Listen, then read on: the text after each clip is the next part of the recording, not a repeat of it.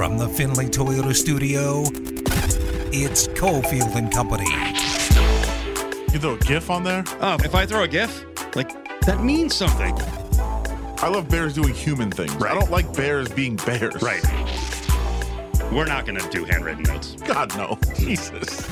It's time for Cofield and Company with Steve Cofield on ESPN Las Vegas. Here we go, 5 o'clock hour. Steve Cofield, the company is Adam Hill. We are broadcasting from both the Findlay Toyota studios and the Battleborn Broadcast Center. If you need to get in touch with Justin Watkins, Matt Hoffman, 570-9000 is the number at Battleborn. Battleborn Injury Lawyers presents the Big Five at 5. Number 5. Middle of the show, we were talking about potentially fading the Browns as we are getting some inklings of maybe a super harsh penalty coming down from the NFL and Deshaun Watson. So fade the Browns. Are you ready to bet college football Brad Powers style? Brad Powers is our college football expert who's on Thursdays, and he's already got like 100 bets in on win totals. He was just telling us the story last week about win totals were way off at some of the Arizona books. So he drove about 30 miles into Arizona, made sure he had a clear signal, and he pointed out some crazy difference in win total spots. So the Golden Nugget, Tony Miller, our buddy down at the Golden Nugget, that sportsbook has posted the entire season for UNLV football. I think ESPN last week had UNLV estimated to be favorites in 2 games, and their FPI said they will win 4.4 games, which is kind of weird. You know what I mean? When it's your favorite in 2 games, but we've explained this in the past. And in Tony's case, he's got UNLV favored in 4 games. He's got Idaho State in the opener, getting 25.5 against the Rebels at Allegiant. They're favored by 14 against New Mexico. They're favored on the road by 3 at Hawaii. And in the season finale against Reno, they're favored by 1. The rest of the slate is filled mostly with double-digit dog spots, which I think is interesting because there's several of those spots, Adam, that, listen, and teams are different year to year, but there are several of those spots where they're double-digit dogs. Those are some of the games that are included in that bunch. You remember a year ago, Rebels were 0-6 in games that were decided by 8 points or less. They lost all of them. So they played competitively, but they lost all of them. Yeah, and you've got to see if you can turn those into wins now. And as you look down the board, I'm nowhere even in the ballpark close to ready to bet on college football games. Especially Mountain West, college football. And I will tell you the hardest thing right now, like jumping way ahead on betting, is the portal. Oh, yeah. Because just to kind of take into account the players who left certain programs and then the infusion of talent is going to take some research. Oh, yeah. And that's why, I'm sure I won't be betting games early in the season as you kind of get a feel for what the teams are before you start to actually bet some of the college football games. But, yeah, I think looking at the numbers from people that actually do follow a little bit more closely and try to get a better sense of what every single team has, you see that, UNLV at least has some respect in the market. I know a lot of people reacted to the same thing you did of, wow, they're double-digit dogs in a lot of the games. But, those teams are good teams. Those are tough games that they have in those spots. And then you've got the end of the year, you're favored in 2 straight games. So I think the biggest takeaway to me to look at the schedule is say, all right, they need to get themselves in a position where, they have something to play for those last 2 games. And obviously one is a rivalry game. But, if you get to those spots, you have 2 winnable games to close the schedule. So that should be optimistic. Do you think they can have 4 or 5 wins by the final 2 weeks? It's possible. I think it is too. Yeah, I think it's possible. Yeah, they're getting 10.5 at Cal. I'm not sure they're going to win that one. They're a slight dog against North Texas. I think that's a game they have to win to kind of set up what could be a season where you're closer to 5, 6, 7 wins. They're getting 1.5 in that one, and then like I said, some of the games where they played really close and sometimes had ball in hand with a chance to tie the game. They're getting 12 against Utah State. That was a close game. They just couldn't defend the pass. They're getting 6 against San Jose State. Again, that was tight. That one was, bone crunching at the end as there was a blocking assignment blown, and Cameron Friel got folded in half. And I think they were probably on like the 18, so it might have been a long shot that we're going to be able to win that one. Remember, San Diego State was very close. They're getting 11.5 in that one. Fresno State on the road was very close, and they're here, Fresno, and they're laying 12.5. So I don't think there's anything crazy outrageous on this one. I would say I have the expectation that they should be able to beat Reno. Reno lost a lot. Yeah. And when their coach got stolen away by Jay Norvell, basically just for a payday, and I don't blame him. He got his salary basically tripled. He took a ton of guys from the roster, and they were already losing some good players. They had a good team last year. They were already losing a bunch of guys to the NFL. Yeah, I mean, we know it really doesn't matter who's on the team or what the rosters look like. Like that, it's always just a battle. I would bet that one right now. That would be the one I look at as the one I'd be most interested in. I don't know what the number is right now because I think it came out on Sunday. So UNLV -1 against Reno. Yeah, I mean, it's essentially a toss-up. So if you think UNLV is going to win that game and is at home, then get on it. Number 4. Interesting. Tampa Rays, 5 players got together. They had a Pride Day on Saturday, and they had a logo, a Tampa Ray logo that was going to represent Pride Day. And 5 of the players got together and said, we're not going to wear it. And then they put out a statement. Yeah. What do you think of the statement?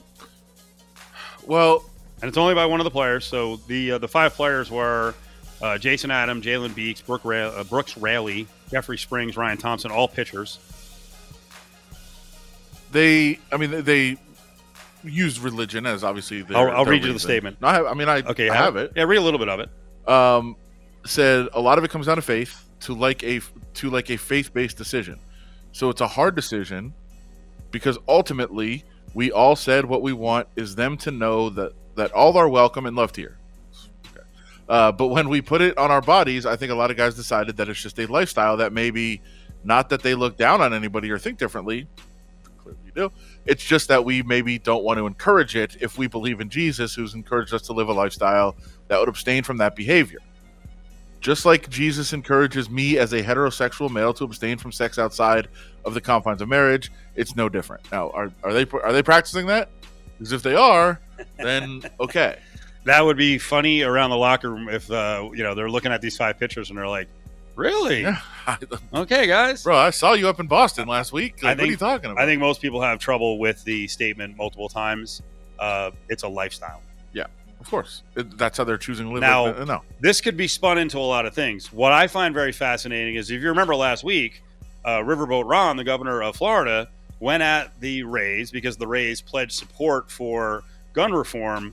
And Riverboat Ron came out and said, hey, listen, that money you want publicly, I don't support that. But he also made it clear, he's like, hey, I'm not going to basically incentivize or back with public money your private decisions when it comes to politics. There's no doubt in my mind that Ron DeSantis will come out in the next couple of days and embrace these 5 guys. I don't know. I don't know if he's reckless, but I don't know if he's that stupid. Why? Because you think that would be overstepping? Yeah, it'd just be so like that's what he most does. Politicians are hypocritical. Yeah. That would be like the most hypocritical thing of all time. Why? That would be so insane. Most of his effort is to feed his base. Of course. Give them the red meat. This is great red meat. Of course, but I think even if you're a DeSantis supporter, you can't possibly back him getting behind this. You can't. Why can't he spin it the same exact way and turn it into, hey, they're the victims? I'm not giving. You would say they're expressing publicly. I'm not giving public money to an organization that potentially could be forcing guys to wear a pride patch. No, it would be you're supporting sports getting political that you can't. No, I think his aspirations are so high he can't possibly be that dumb. You can't. You're going out of town, so I don't know that you'll see any text. I will text you Wednesday or Thursday when he says something about this. He cannot be that dumb. There's no way. There's no way. He will. What's your take on this? It's pretty gross. Yeah. To me. Again, you're not wearing a patch saying I'm gay. Even if you were like that, whatever. But like that, all you're doing, they're saying, hey, we want to support an inclusive place for people to feel comfortable. Really? It doesn't sound like it. Your statement's like your lifestyle is condemned, bro. Like that doesn't sound inclusive to me or welcoming. It sounds like you're saying, hey, look, if you're in our clubhouse, you're going to hell. So why do we want to support that? Like that does not sound welcoming at all to me. Preston Wilson, former major leaguer, said there's a special ignorance in sports on this topic. Every person in MLB has at some point played with a homosexual teammate. They've all cheered for their success on the field. They have all felt their pain when they struggled. They just didn't know who that player was, or if that player was LGBTQ. I mean, almost certainly true. Yeah, and Kevin Kiermaier, one of the teammates on the Rays, says, it's one of those things my parents taught me to love everyone as they are. Go live your life, whatever your preferences are. Go be you.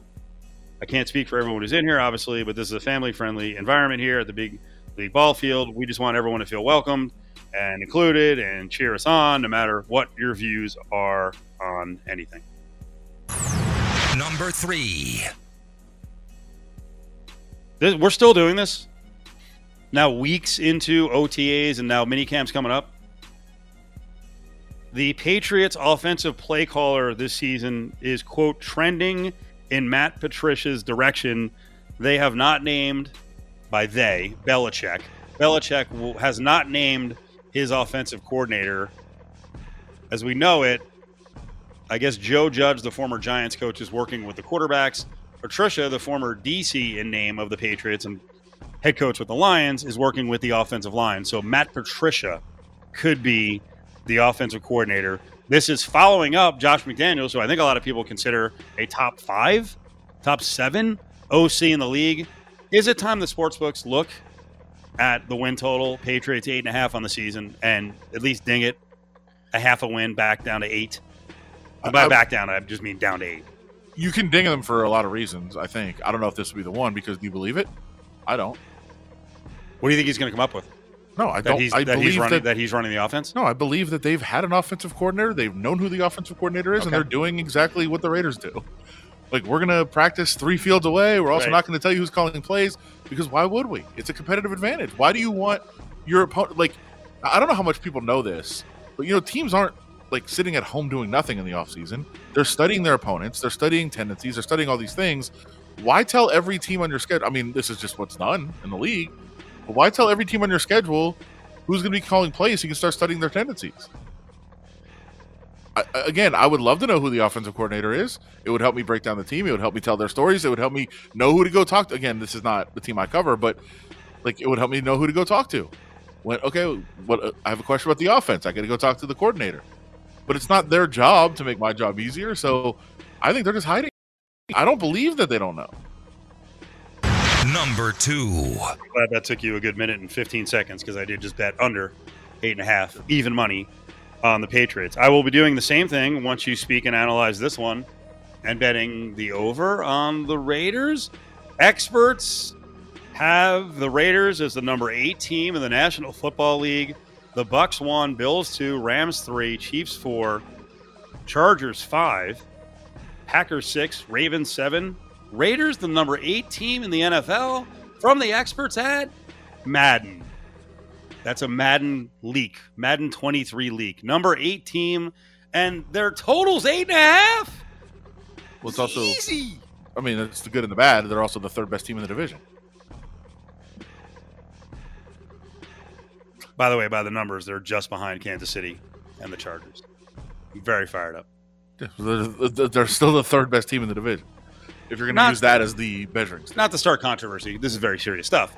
Can we trust the Madden game when it is the Raiders too? Give the Raiders a little bit of a bump with some of the ratings. Madden is on Big the John cover, just passed away, and he is on the cover. And Madden is back on the cover. And I think they probably got a little bit of a bump from that. But I mean, I don't think it's insane to think they're that high. But again, even if you're just going to take this, which is a very optimistic outlook for the Raiders, I think they're still the 3rd best team in the division. At some point, I think we need to clip down Arkansas radio guy just screaming about loser. Do you want to just flip out here? Do you want to just start yelling at the Madden designers? No. You are losers! No. Losers! Not that far off. Browns the number 9 team, you losers! No, not going to work. I mean, Browns could be, if Watson played all year, he could be in the top 3. That ain't happening. It would be interesting. It would be very interesting. Number 2. News in on the Broncos. They're going to have a new owner. So this has been rumored for a couple of weeks. It's going to be one of the Waltons. He's worth upwards of like 65 or 70 billion dollars. The team's going to be sold for $4.5 billion, close to home. What does that do for Mark Davis? Well, Doesn't MD's team just jump up you would think so. a few $100 million in value? You would think that the Raiders are more valuable than the Broncos. Okay. With all the influx of money, the stadium deal, everything that they got, like The thought is across the league, almost every team jumps up in value. If the Broncos are going to go for $4.5 billion, I saw someone throwing out there that the Cowboys are worth $8 billion. I would say if just on that scale, the Raiders have to be what, $6 billion? I mean, it's insane what franchises are worth, but that's what they're worth. I mean, it's. I'm not saying it's insane from the standpoint of like they're being overvalued. Like they are cash cows. They will bring in money, and then they're bringing more money. There's still media rights deals ahead, and there's all this influx of cash coming into the league. It's a pretty profitable business, and I know 2 years ago it was gone. It was dead. The business was over, but now it's kind of somehow bounced back.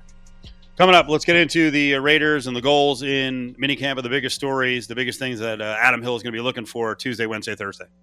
The Big 5 at 5, brought to you by Battle Born Injury Lawyers. If you've been injured, call Justin Watkins at Battle Born Injury Lawyers, 570-9000. You're listening to Cofield and Company on ESPN Las Vegas.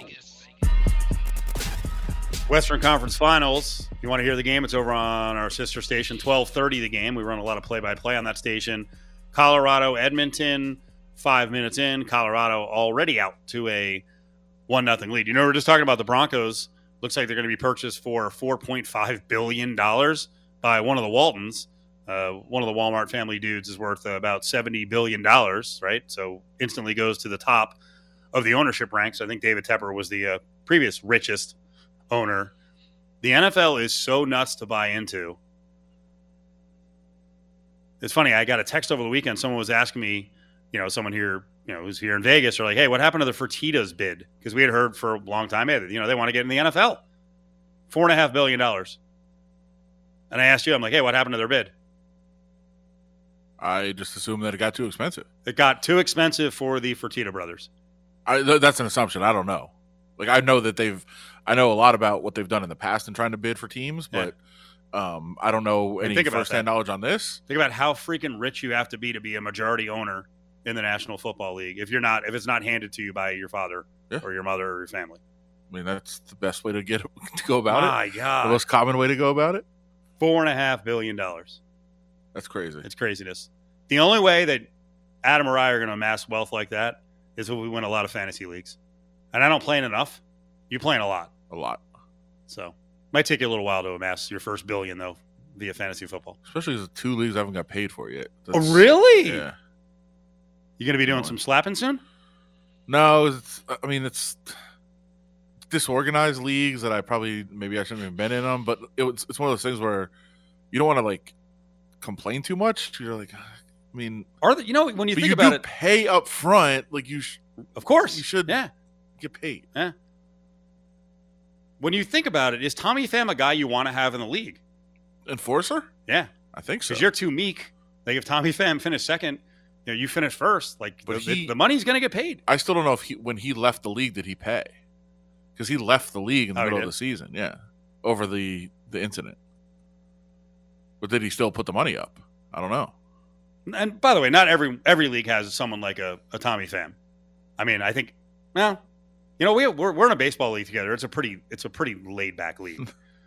I'm in other baseball and football leagues where you better do what's right, or some slapping might be coming your way. Mostly one person. Yes. Well, that's what I'm saying. You need that one person in the league to drop the freaking hammer. Now, we don't know if OJ is that guy. I think we just have the perception that he's the heavy in that football league that he talks about all the time. He's been gone a while. He was, he's one of our hometown heroes. He's been gone a while, hasn't put out any videos, hasn't, none of the, hey, yours truly. We played a little clip earlier. Apparently he was at a sushi restaurant. A fight broke out. And he said, thank God there weren't any guns. Because guns are required for any violent crime. Well,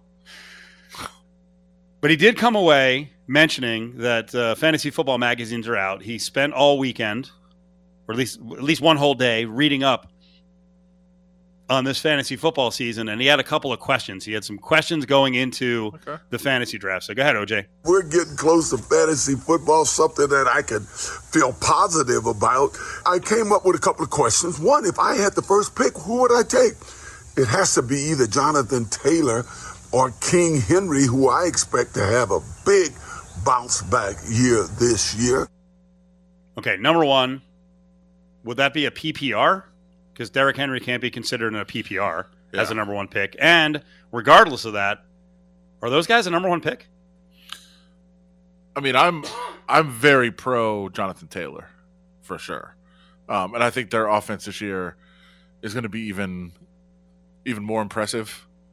I feel like they're going to just ride him.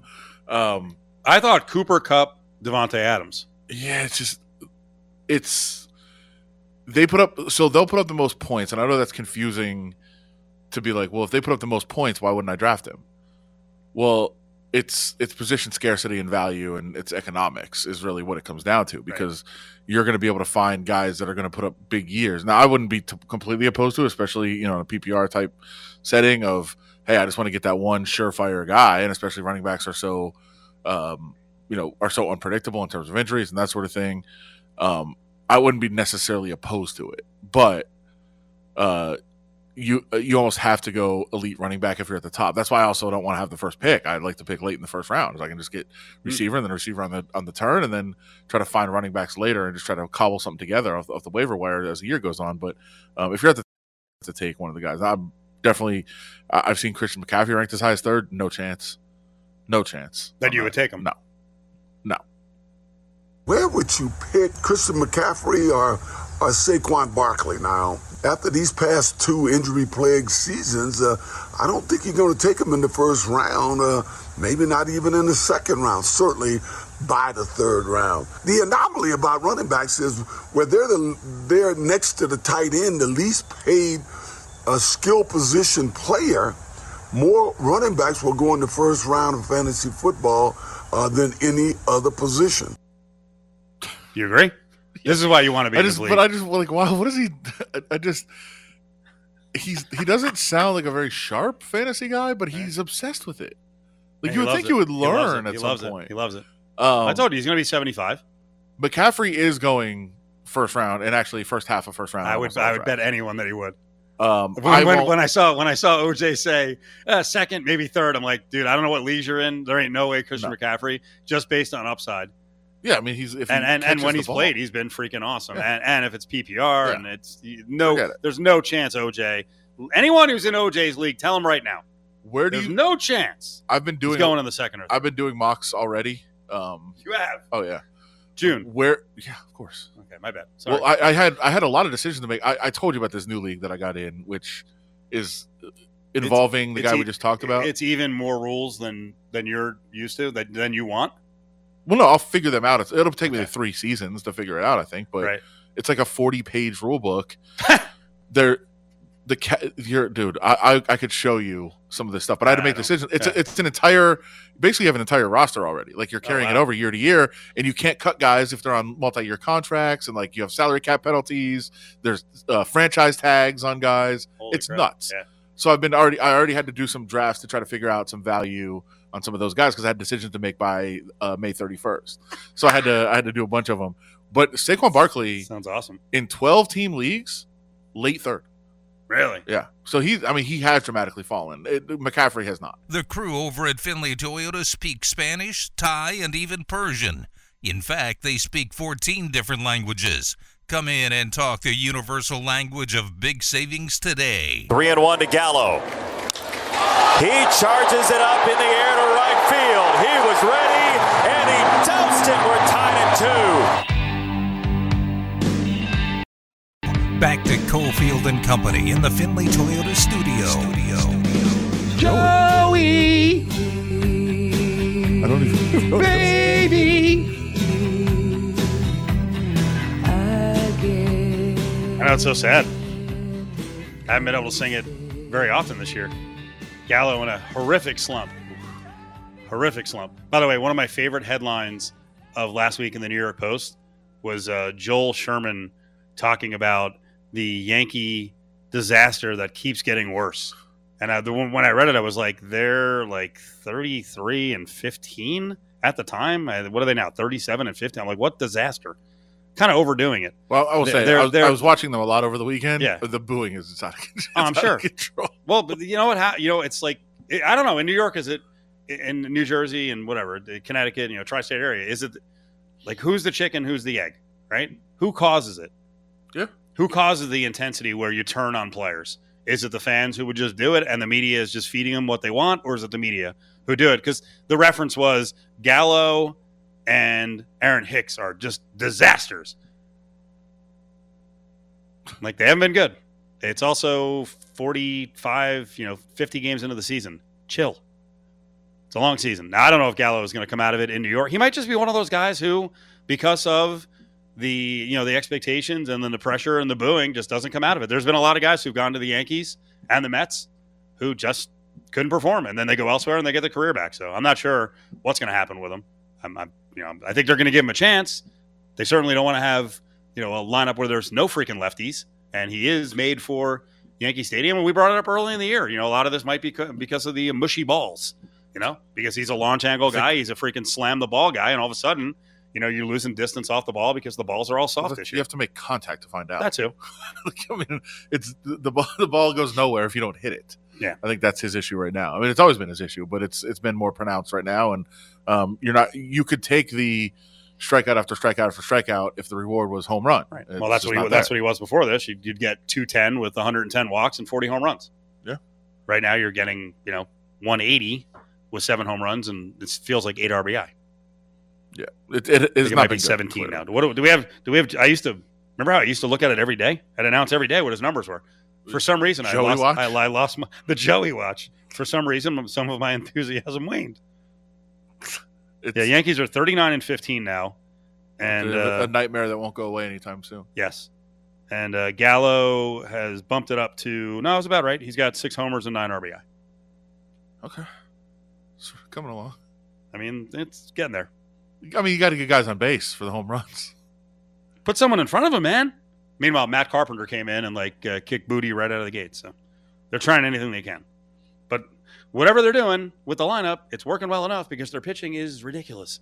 They had a stretch before yesterday. What was yesterday? A 5-4 game. They had a stretch where I think the 5, maybe going back Saturday, 5 games, they had won 33-3. And by the way, I'd also seen a video from about 2 weeks ago where some blogger jabroni was like, their pitching's just not up to snuff. This just ain't working. I'm like, I think it's working. Did a complete side note? Did you see the video breaking down? I know it's I've talked about them before. John Boy, who does a great job with a lot of baseball stuff. Do you see their breakdown of the Yankees figuring out Elvin Rodriguez's pitching tipping pitches? I saw the tweet and I never got to watch it. Yeah, it's tremendous. They got him tipping pitches. It's tremendous. It's like 8 minutes long, but it's really impressive that it's not like anybody told him. He figured out exactly how the Yankees figured it out, and then did a video breakdown of it. Wow! And they clearly knew he was tipping pitches from the stretch only, not from the windup. So they started trying to get guys on base just so they could get the pitches. So they showed here you go, see this inning. They dropped down a bunt to start the inning. They just want a guy on base. Now they're trying to walk so they can have a guy on base because they know what's coming when he gets to the stretch. And he got bombed out of the stretch. He got destroyed. It was really, really fascinating to watch. But for anybody that's really hardcore into baseball, that was a great breakdown. And it shows how sophisticated the Yankees are offensively too, that they were able to figure it out and get their swings and know what they wanted to hit and read a pitcher that way. Are they doing something wrong, or is that part of the game? I mean, isn't it kind of the same thing in football? I don't know if you were in the day I was talking about. No, it's exactly what you're supposed to do. I don't know if you were in the day I was talking about. The Reno football coach, Ken Wilson, thought it was a big deal that they moved the side where they are on the field, on the sideline, to the opposite side. They were underneath the side of the one set of stands. And now I'm blanking on the name of their freaking stadium. Whatever. That's where Mackey? Yeah, Mackey. So the press box, that's where the press box is. So he said, it gets colder on that side. We want the other team to be cold when it's cold there. And the other thing he said is, well, we don't want them looking down when we're trying to call plays. I'm like, my God. All right. I mean, I'm with But I mean, that's where that's the suspicion. I told you, I truly believe that the way UNLV ran their spring football showcase, right, where they just kind of went through a practice, and actually Arroyo said it. He's like, "Man, we're not going to show too much." Yeah. Oh, yeah. Like anyone can get into the stadium, so anyone can pick up our tendencies. And you start thinking about it, you're like, my God, like the maniacal level that you have to be at when it comes down to strategy and potentially guarding against stuff being stolen. But I'm with it. I mean, we were talking earlier about, how little they're letting us see with the Raiders. I'm for it. Like, you're not mad. That's what they should be doing. Yeah. Again, there's certain access we have to have, and I would love to see every play. I would love to be right on the field where their plays are. But I'm with them for, like, if I don't need to show what's going on, I'm not going to. Like, and I'm yet with you sound like a terrible media person because you should want to know all that stuff. I do. Like a couple weeks ago, when I was out there, Denzel Good's running around, and you're like, little limp there. Like, I would be like, get the hell inside. Right. You don't want any of those guys to see you limping any bit at all. 100%. He's coming back from a serious injury, so it's not. Yeah, so we shocking. knew. Yeah, but yeah, it's again, I want every single bit of access I can get, and I want to see everything that's going on. But I know why they don't want you to, and I get that part of it. It's a dance. So for you, this mandatory minicamp where everyone's got to show up, what's the top storyline? Are we still talking about Leatherwood at right tackle? Yeah, I mean, I know ESPN had to break down each of the 11 teams and what's the most important storyline at minicamp, and it was chemistry between Carr and Adams, how quickly that's developing. I think they're going to be fine. I think they'll be fine. They've known together in the offseason. They've known each other since college. I think it'll be fine. How they fit in this offense. I thought a really, really interesting thing that was so minute last week that came up, I'm interested in, but again, we won't necessarily see it. And I don't think it's an issue because we know what the Patriots have done in the past, what Josh McDaniels has done with slot receivers. And we expect Hunter Renfrow to just absolutely thrive in this offense. But last week, one of the things he was saying is they're changing a lot of things that he's done and saying, no, you have to do it this way. And they're putting it in the system because every single route matters what everybody else is doing, right? So you're running this route to get this guy open, and then he's running his route to get this guy open. So like everything's connected. But one of the dangers is that Hunter Renfrow has been so good at freelancing. And it sounds like maybe that's not necessarily as much a part of this offense. Like, he's not going to have that. Now, he wasn't complaining. He just said, I really like how they're coaching me and saying, like, if you do it that way, then this guy's route is not going to be as effective. So you have to do it this way. Oh, no. And he's totally in. He was saying it as a pro. Okay. But in my mind, I was like, I don't know. I mean, he's been so good. I'm sure he's going to thrive in this offense. There's no question. So he won't be able to just freelance and do the China route all the time. It's my favorite route. I assume that they're going to build that into the I don't know where the hell he's going. No one else does either. I assume they're going to build that into the offense because it makes a lot of sense. It works. But that is one thing to watch. Are Devontae Adams and Renfrow getting along well? I heard the story last week that Renfrow at one point didn't know who he was. He didn't. This is a weird one. Well, he said when he first got drafted, he was staying with Derek Carr outside in Oakland at the facility. He just met up with him. He's like, hey, I'm on the team. This is cool. I'm throwing with the quarterback. And he said constantly, like he would just, he would go back to talk to Carr or whatever. And he'd be like, yeah, when me and Devontae did this and Devontae was this. And he would just kept mentioning this Devontae guy. And at some point, Hunter Renfrow finally kind of worked up the nerve to be like, who? Like, I don't know who you're talking about. And he was like, wait, what? And so Hunter Renfrow is an obsessed college football fan that had never watched the NFL really. So he was like, I didn't know who this Devontae person was that he was talking about. This is 4 years ago. This is not now, obviously. Okay. He's seen Devontae Adams since he's been in the NFL. But yeah, he didn't know who Derek Carr was talking about or like what relationship Derek Carr necessarily had because I guess he wasn't watching Mountain West. It's funny. We assume like college football and NFL players are like gigantic football fans at every level. Right? Not always. No. They just don't pay attention, some of them. No. Which is nothing wrong with it. So last week, I put out a list of my top candidates for the job that was held by Brent Musburger. One, through your sources, what happened here? Why is Brent not announcing? Why is he not the play-by-play guy? I mean, I don't have a definitive answer on it. My assumption is that the traveling is just not worth it at this point. And he's 83 years old. Yeah. I know he likes to spend a lot of time at his ranch. But season is a grind, man. I know that it's an awesome business to be in. It's an awesome job to be traveling with the team all the time. And again, not a complaint. Yeah. But when you're traveling like every week, and you're traveling even to home games sometimes if he's on his ranch, so you're traveling every single week. And I think to do play-by-play, you got to be around the team. during the week. Oh, yeah. I don't think you just ask questions of others. I think you got to see for yourself. Of course. It's the season is a grind. There's no question about it. I'll tell you what, Raiders Twitter, which I talk about all the time, and Raiders the blogosphere, they weren't very nice to Brent. No. Ooh.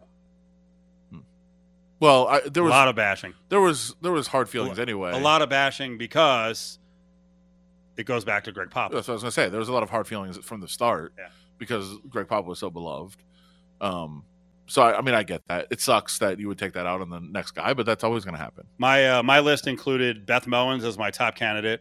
I think Dan Duva is amongst or the best play-by-play guy in the market. I think it would be awesome doing football. Yeah. I have no idea if he or Gocher would be interested in it. And then I put, guys who are could do play-by-play, but also, kind of bring the fan element to it, right? Since they're followers of the team and they've been around the team forever. I throw out Hondo Carpenter, and I also throw out JT the Brick. And JT's actually getting a lot of support. Yeah.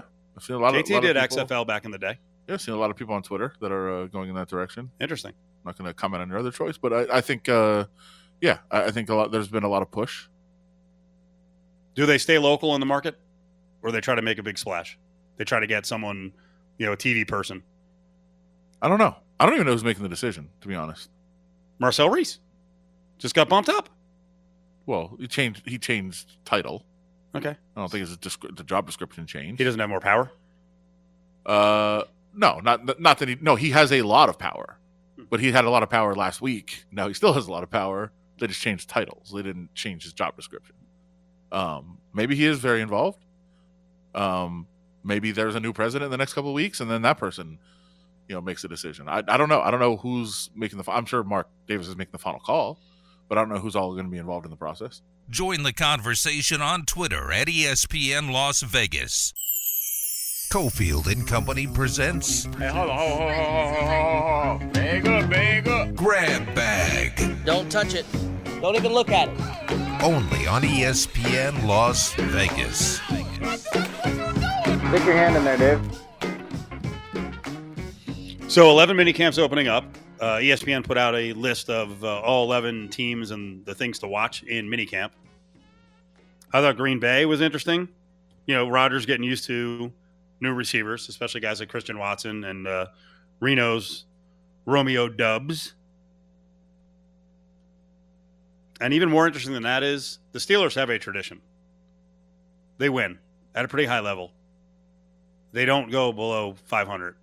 And they've gone with the bridge plan here to potentially a rookie playing at some point. I don't love the pick of Kenny Pickett. I don't know if you noticed it last week, but they were asking Mason Rudolph about him mentoring. And he made comments. And listen, you're just answering the questions. But I'm like, dude, I don't think you're going to be on the team. No, I don't either. I think you're the odd man out. They're not going to keep Mason Rudolph as a 3. They're going to get someone cheaper to be the 3. Well, and Trubisky will be 1 and Pickett will be 2. And if Trubisky sucks ass, then Pickett is going to get a chance. But it was like, hey, thanks, you'll be a mentor, but your Steeler life here is probably short-lived. If you're going to take a quarterback in the first round, which I think they knew they were going to do all along, and the plan was, hey, we just need somebody to be a placeholder for the first couple of weeks until he's ready to go, you just would have kept Mason Rudolph. You wouldn't have gone and got Mitch Trubisky. Right.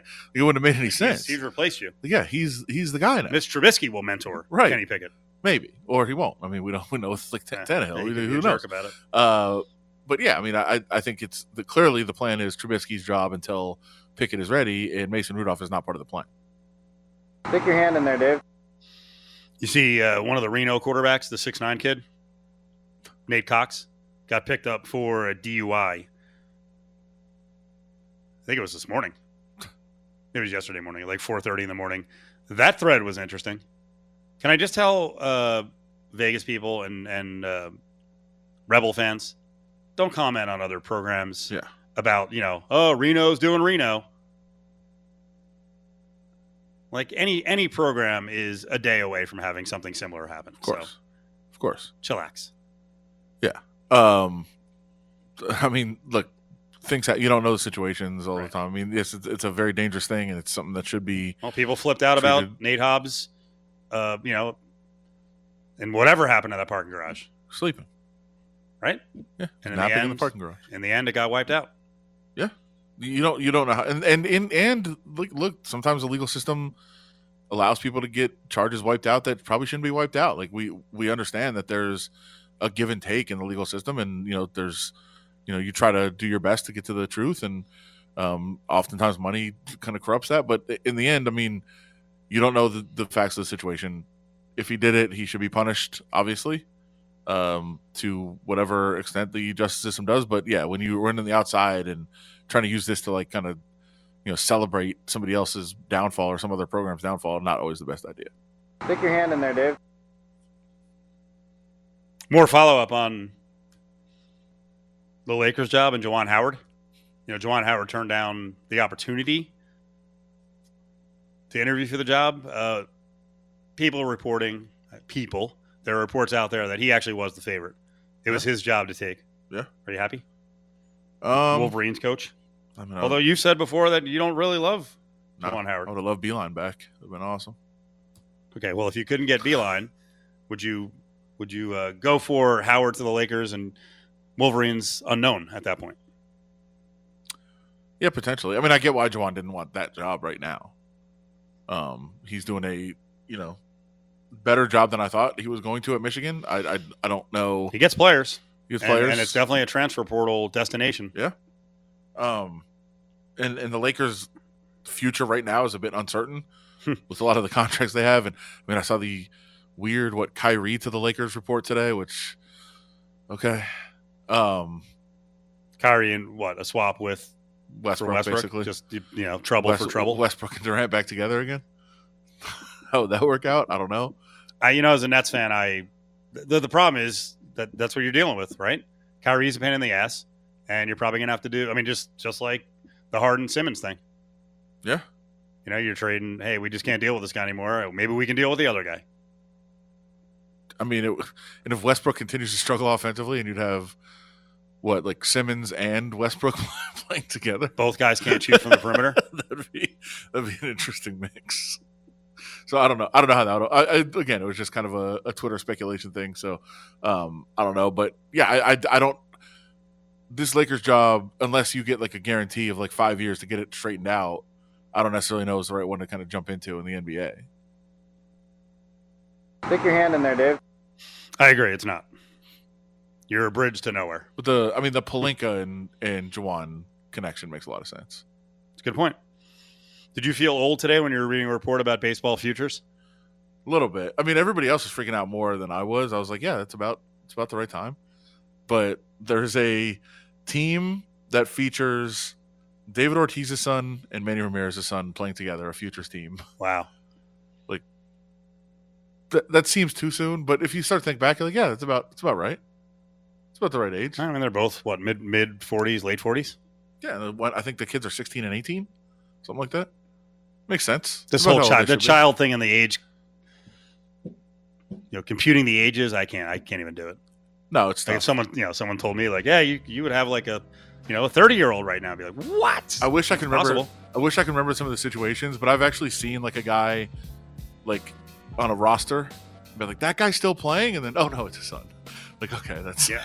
It's funny. I had the same thing happen yesterday. I was reading about, I guess Denim DeShields is a female basketball player, and she's got a sister, Diamond. Yeah. And I'm like, wait, are they the kids of Delano DeShields Jr.? And then reading through the story more, because I'm like, is Delano DeShields 60? He's a grandfather? I'm like, no, it's actually his kids. Yeah. So he had some kids late, a little later. Yeah, it's. I don't know how. Like I say all the time, I don't know how you people do this stuff with these kids. One more time in the back. Stick your hand in there, Dave. Were you rooting for Ukraine in soccer? A little bit. I mean, I think it would have been a cool story. I think in the World Cup, but unfortunately they lost to Wales. Really heartbreaking goal, and Wales will be in instead of Ukraine. That'll do it. Thanks to Battleborn for housing the show today.